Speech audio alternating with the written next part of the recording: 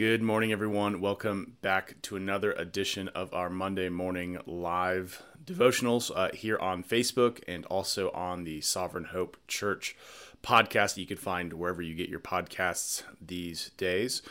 We are picking up here post-Thanksgiving, working through the book of Hebrews, which is a dense, rich book. In fact, I think outside of Romans, this is one that theologians throughout the ages have probably written the most comprehensive commentary series on. I know John Owen has one that I think was 10 volumes on this book, and there's a lot going on, a lot of beautiful things, a lot that help us understand how we relate to the Old Testament and how God has fulfilled his promises through the Old Testament to us in Jesus Christ and also to his people, Israel, and how we are united together in Christ, heirs to the same promises by the same God, looking at the same unfolding plan of salvation. And so that's actually what we're going to be looking at today in Hebrews chapter 7. And Hebrews chapter 7, if you are a new Christian, you're just kind of reading your Bible for the first time, there's a lot in Hebrews 7 that perhaps you read it this morning or you're going to read it this afternoon, and you read it and it's like, what is going on here? Who is this Melchizedek? Or maybe that's not even how you would have pronounced it when you read it. It's kind of like when I read the Harry Potter series when I was in college. I always called the female Hermione instead of Hermione, and when I heard that, my world shattered a little bit.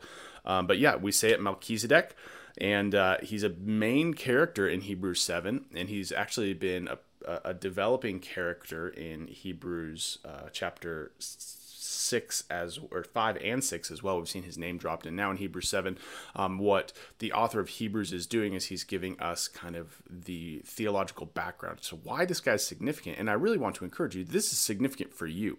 What's being discussed here not only helps us understand the relationship between the New Testament and the Old Testament, the law and the gospel, which this is a huge passage for that, talking about Christ fulfilling the law, the nature of the law, that the law was given because a greater promise was assumed to come in Jesus Christ, but it's after this deep and abiding hope, right? This comes after a passage of text that is warning about falling away, about not hardening your heart, about not giving up the hope of Jesus Christ. And so it stands, what's up for grabs in this text is eternal hope, security, and confidence in all Christ is purporting to do for the believer in Jesus Christ.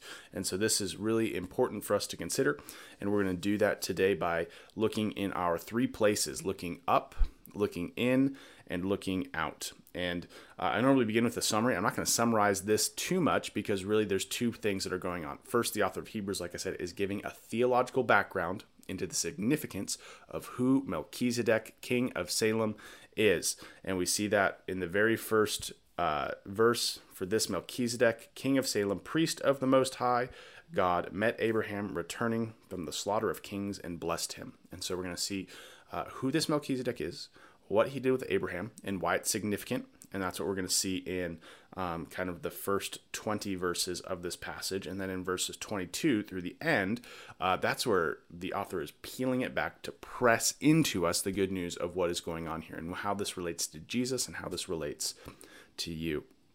So when it comes to looking up, what does this passage teach us about God? One thing that is very clear in this text is that God's plan is always to bring something bigger. God had this massive, wonderful plan for us in the Garden of Eden, and sin snuck in and derailed that through Adam and Eve's disobedience. And that's not necessarily that it was outside of God's plan, but the perfect plan of God, God's people living in God's place under God's presence, kind of the three P's that we think of when we think of God's covenant promise. It was disrupted, frustrated, and punted forward a little bit. But then what happens is you see what's called kind of the covenantal structure of Scripture. And that's where so often in the Old Testament, God is creating a covenant, whether that covenant was with Adam in this creation mandate, or Noah in this promise to not destroy the whole world for their sins again in a flood, or whether it was to Abraham in Genesis 12, or if it was to David in 1 or 2 Samuel 6, or the new covenant in Ezekiel 36, and that is what we see played out in the New Testament. And what these covenants are doing is each time God is narrowing his promise to his people as to what it will look like for God to redeem, to restore, and to bring the full blessing of his kingdom. And one thing that is really cool is that this plan gets better at every step. It's better for us at every step. The more God fills in over history, and we don't know why he chose to do this, why it wasn't just that, day 3 out of the garden, God caused this to cause all of this to be restored. But we get hints. The New Testament tells us that God's goal was for this gospel we have in Jesus Christ, this new covenant, to be proclaimed to the ends of the world, and then the end will come. And so part of the reason why we're here is that God desires more glory from people being brought out of slavery by the blood of his Son, and he is so pleased when that happens. And that is why we are where we are. But what I want to look at here is in the context of Melchizedek, is here we have a guy that kind of calls us to look back. So here we have it in a new covenant, New Testament text in Hebrews. And then we also actually interact with this under the Davidic covenant in Psalm 110. And we also interact with this under the Abrahamic covenant in Genesis chapter 14. There's kind of 3 significant places where Melchizedek is talked about, and each of them kind of help us understand what God is doing to bring this promise of a great high priest to his people. And so what we see is in Genesis chapter 14, Abraham goes and he rescues his relative Lot, whose family had been taken by some enemies. He goes and rescues them, and he's coming back, and he is met in Genesis 14, verse 18, I think. He is met by this king we know nothing about. It says the king of Salem, who was priest of the Most High God. And so here's the significance here.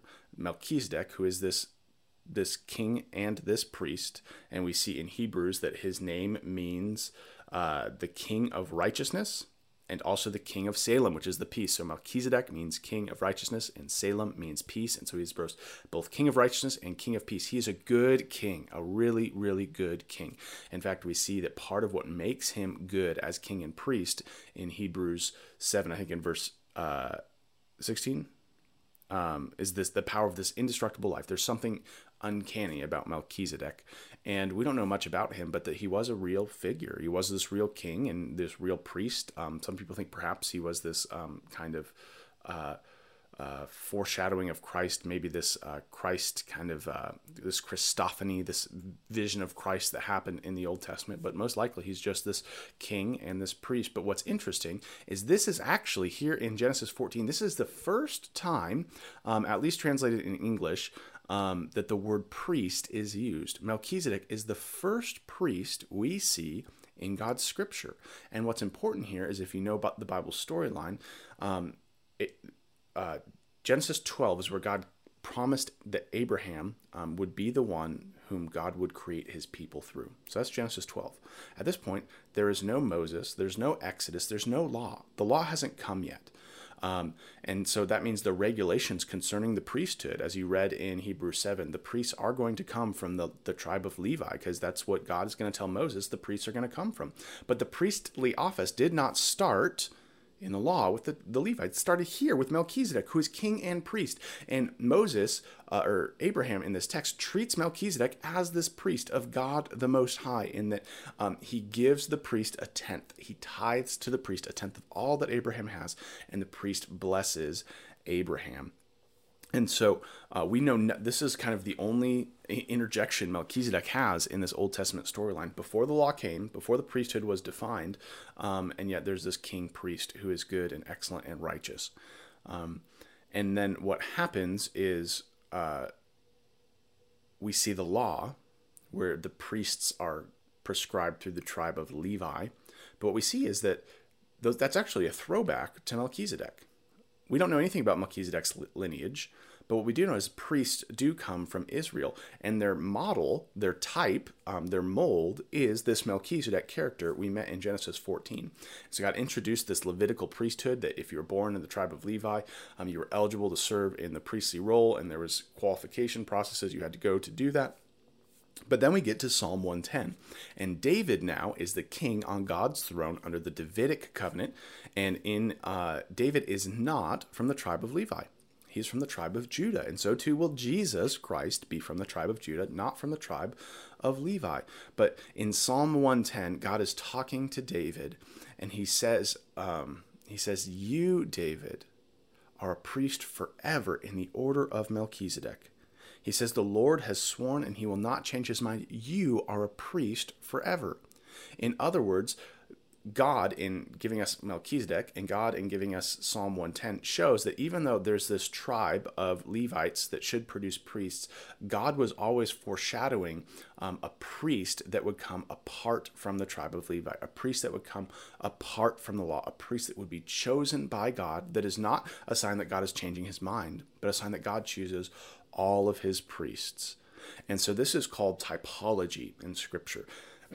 Is Monday morning. We're doing our devotions. You don't need to know what typology means, but basically it means that we see little glimpses, little types, and they're progressing to the antitype, the fullness of it. In other words, you see this seed that begins to grow and grow and grow until you get to the fruit. And the seed of priests starts with Melchizedek. It grows through the priesthood. You see it with David. You see it in the bad priests that are in Israel in a negative sense. But then you see it in Jesus, this priest who comes, who, like Melchizedek, is not from the tribe of Levi, but like Melchizedek is appointed a priest by God. And one thing that's important that the author of Hebrews talks about is this priest of Melchizedek.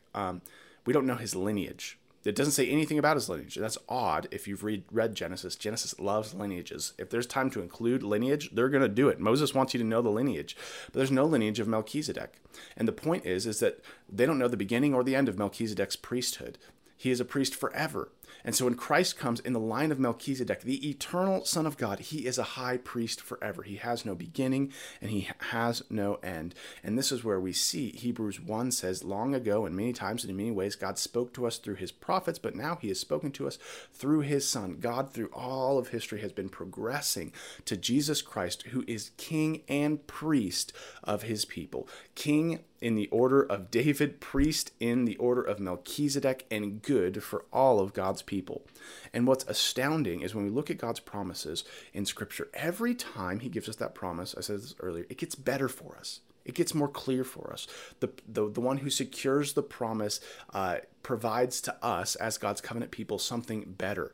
And just as Jesus's promise is a better promise than what we had in Moses, that's what we've been looking at in Hebrews, that is good for us. But that also leads us to remember that God's promises for us in the new heavens and the new earth are also better. The best days for the Christian are the days that are ahead of us. And that doesn't mean that this life will become a utopia, but it means that the promises of God will always prove to be better and better and better as we have the privilege of trusting in them with our hope that Jesus is our high priest to take care of our sin. And so what do we see when we look up at God? There's a lot of context here, but the big point is that God has meticulously been working for our good in the Bible by sending Jesus to be the priest who meets our needs. And this is where we need to look in, because maybe you're like, well, why is this priest thing good for me, right? We live in America. There's not a lot of priests, specifically in the Protestant church. We don't use this priestly language anymore. But this really is a big deal. And in fact, if you look back in Hebrews chapter 6, the hope for this priest office that we have in Jesus is made clear in chapter 6, verse 19. We have this as a sure and steadfast anchor of the soul. What is the sure and steadfast anchor of your soul? A hope that enters into the place behind the curtain. So it's using this priestly language. The priest would go behind the curtain and they would stand before God as representatives of their people. Where Jesus has gone, this is verse 20, as a forerunner on our behalf, having become high priest forever after the order of Melchizedek. And so what's at stake for you in this text is eternal hope. Hope in your, excuse me, I'm going to sneeze. Maybe I won't. Jinx, stop. It came to pass. The sneeze has passed. We have this hope that is the anchor of our soul, if we would understand the priestly role Jesus plays on our behalf, the high priestly role, the chief priestly role. And why do we need a priest like this? Well, priests were representatives of their people who actually accomplished things. And in our culture, we don't have a lot of things to look at. Maybe you grew up in another church or ecumenical background that had priests, and that idea is maybe a little closer to what you're familiar with. But I think perhaps the thing that is most familiar to us is actually politically. In a democratic republic, our elected officials are representatives of us. We are selecting them to represent us before the systems of government that are in place, but for the legislation that would come past and the rulings that would be put in place, they are to represent us. And so when we're looking at elections, which I'm not sure if you're aware, we just had one, we are thinking through, who is it that is a good representative? Who is it who embodies what I believe? And not only embodies what I believe, but can actually act out of that surplus. And sometimes we're debating because maybe people are really fine people, but they are bad in terms of their role, or they're people who play a good role, but perhaps they are less good in terms of morality. And it's always this fuddled, muddled mess of who is the one who's able to do something, but who's actually the one who is actually a good representative of myself.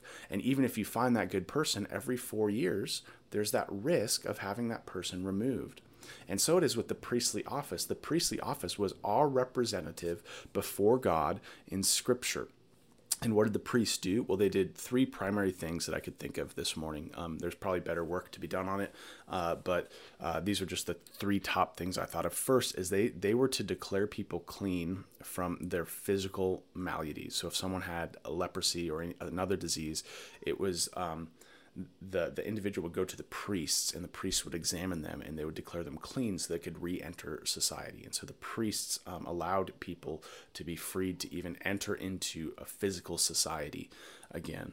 The priests also accepted sacrifices from the people for their spiritual errors. And so when people sinned, or when people were just in the habit of offering these sacrifices for intentional or unintentional sins, it was the priest that would accept it and say, this is an acceptable sacrifice to cover what it is you've done. And so the priest provided a covering, not just for physical maladies, but for spiritual ones. But then beyond that, the priest would also, once a year, the high priest would actually go before the presence of God himself and intercede for the whole corporate people of God. And this was a dangerous prospect, because if that priest was not pure, if that priest had not covered his own sins with his own sacrifices, then that priest would enter into the presence of God, and like a bug into a bug zapper, his sin would consume him in the presence of God's holy righteousness. And so we see these priests, they provided relief for physical maladies, for spiritual maladies, but then this representative relationship in the presence of God, where you could not draw near to God, the priest would draw near to God for you. And this is where we see the desires that are in our hearts, the desires to be made clean, the desires to be promised healing, the desires to draw near to God. If you have those desires, you need a high priest. And you need a priest who is not going to die every 4 years or die at the end of his lifetime. You need a priest who is a priest forever, so that you have confidence to draw near to God. And Jesus is this great high priest who is eternal as God's eternal Son, who has come to declare us clean and promise us final future resurrection where all of our diseases are cleansed. Jesus is our great high priest who comes and doesn't accept a sacrifice that we offer to him, but he offers himself as a sacrifice for our sins. Jesus accepts the role of becoming the acceptable sacrifice as our true high priest. But more than that, Jesus is now the one who draws us into the presence of God, not as we stand apart in a separate court, which is what had to happen in the Old Testament temple system, but as we are wed to Christ, as we live in Christ, we draw near to God in Christ, but also God draws near to us in Christ. We are brought into the presence of God. This is the sure and steady anchor of the Christian hope, that Christ has done it all. And I could say a lot more, but the author of Hebrews says it better. And listen to the language. Listen to the hope that is for you in Jesus Christ. In this, it says, this makes Jesus the guarantor of a better covenant. And so he's talking about Jesus in the order of Melchizedek, Jesus the eternal high priest, Jesus the priest forever, is the guarantor of a covenant. I used this yesterday in our sermon at church, but here it is saying that whatever you might draw from the promise of God, whatever comfort, whatever hope, whatever anchor, whatever relief there is, it must come through Jesus, and Jesus is the sufficient pledge to give you all of this. Why? Why can you trust in Jesus? Well, the author continues, the former priests were many in number, because they were prevented by death from continuing office. In other words, Jesus is a great high priest because all the other high priests died. None of them they couldn't beat their own problem of sin. But Jesus holds his priesthood permanently because he continues forever. Consequently, he is able to save to the uttermost those who draw near to God through him, since he always lives to make intercession for them. For it was indeed fitting that we should have such a high priest, holy, innocent, unstained, separated from sinners, and exalted above the heavens. He has no need, like those high priests, to offer sacrifices daily, first for his own sins, and then for those of the people, since he did this once when he offered up himself. For the law appoints men in their weakness as high priests, but the word of the oath which came later than the law appoints a son who has been made perfect forever. So Jesus is King, priest, and Son who brings us to God. He is able to save you to the uttermost. When you think of your separation from God, when you think of the sins that have severed the relationship with God, when you think of your weakness, which reminds you that you are not God, Jesus is able to save to the uttermost. He is able to save permanently, effectually, comprehensively, all who draw near through him. Jesus is what gets us to God. And that is our immense hope today. And so in closing, there's two things that we want to do when we look out. And so how does this text change the way we live? Well, the first thing is that we draw near. We draw near to God through Jesus. And this looks like salvation, coming to Jesus, repenting, believing in him for the first time. But this also looks like drawing near to God through Jesus Christ daily. In fact, this is what we see later on in Hebrews, where it says, therefore, since we have such a high priest, we should draw near to God with this assurance. And so we have sins in our life. We have issues in our life that that remind us of a separation that Christ has bridged. But because we have this high priest who, as we saw in Hebrews 7, sympathizes with us, knows us, loves us, we don't go off in the corner and play with our sin and try to fix it and cover it up so that we can go to God. Instead, we humbly go to this high priest who is able to love us and to deal with our sins so that we might come back to God. It is some sort of gross Christian reflex that only grace can break, where we do not have as our first desire, and I mean this comprehensively, we don't have as our first desire to take our sins to Christ. We want to take our sins into our chamber of legalism, and we want to try to dress it up. We want to try to explain it away. We want to try to excuse it so that we might approach God on our own. Maybe we don't need a high priest. If we're sinless, we could go to God on our own, but we are not sinless. But we have a priest who's promised to do something about our sin. And so this morning, maybe you're someone who you've been wrestling in the corner trying to get entrance into the presence of God by your own merits. But this is the benefit of this great high priest. This high priest who loves you, this high priest who can take care of your sins, as you draw near to God by running to Christ and letting him carry you, the gap that your works and your performance could never get, and you enjoy the pleasure that comes from knowing that Jesus has saved you from sin. So the first thing we do when we look out is we draw near to God daily through Jesus Christ. The second thing we do is we see in 1 Peter that the Apostle Peter speaks to the church. And it's using a lot of this priestly language, saying that the church is this new temple built together on holy stones. And then he says, you are now, you believers, you have been saved by faith. You are a priesthood of believers. You are a holy priesthood. And so just as Jesus is one who is able to draw others to God and serve others out of his surplus, we now get to do that. Now there's a difference.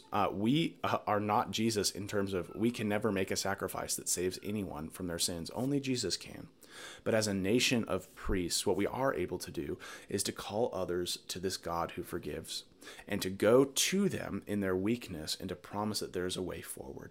And so this is where we see care inside of the church. This is where we see evangelism outside of the church. Because Christ has cared for us, because Christ has sympathized with us, because Christ is the guarantor of a better covenant with us, we can go out with all of that surplus of blessing and wealth and promise, and we can call others to the well of grace as well. We can become priests serving God, attending to the temple, which is the church, and calling others to enjoy his beauty. So let's do that this week, and let me pray for us. Lord Jesus, we thank you that you are able to save to the uttermost all those who draw near. Lord, we cannot understand how much better your promise has gotten through your word, as we see the way in which each covenant brings us closer and closer to the reality that comes in the new heavens and new earth that is for those who have faith in Jesus Christ. Lord, I thank you that you are a priest who knows us, who knows our weaknesses, who knows our sins, and yet was willing to offer yourself for us. So, Jesus, we pray that you help us to live out this calling of drawing near to you daily and serving as a priest in your church. We pray this in your name. Amen. Thanks, everyone. Have a good week. We will see you next Monday. And Bible reading groups are up and running again after taking last week off for Thanksgiving. See you guys later.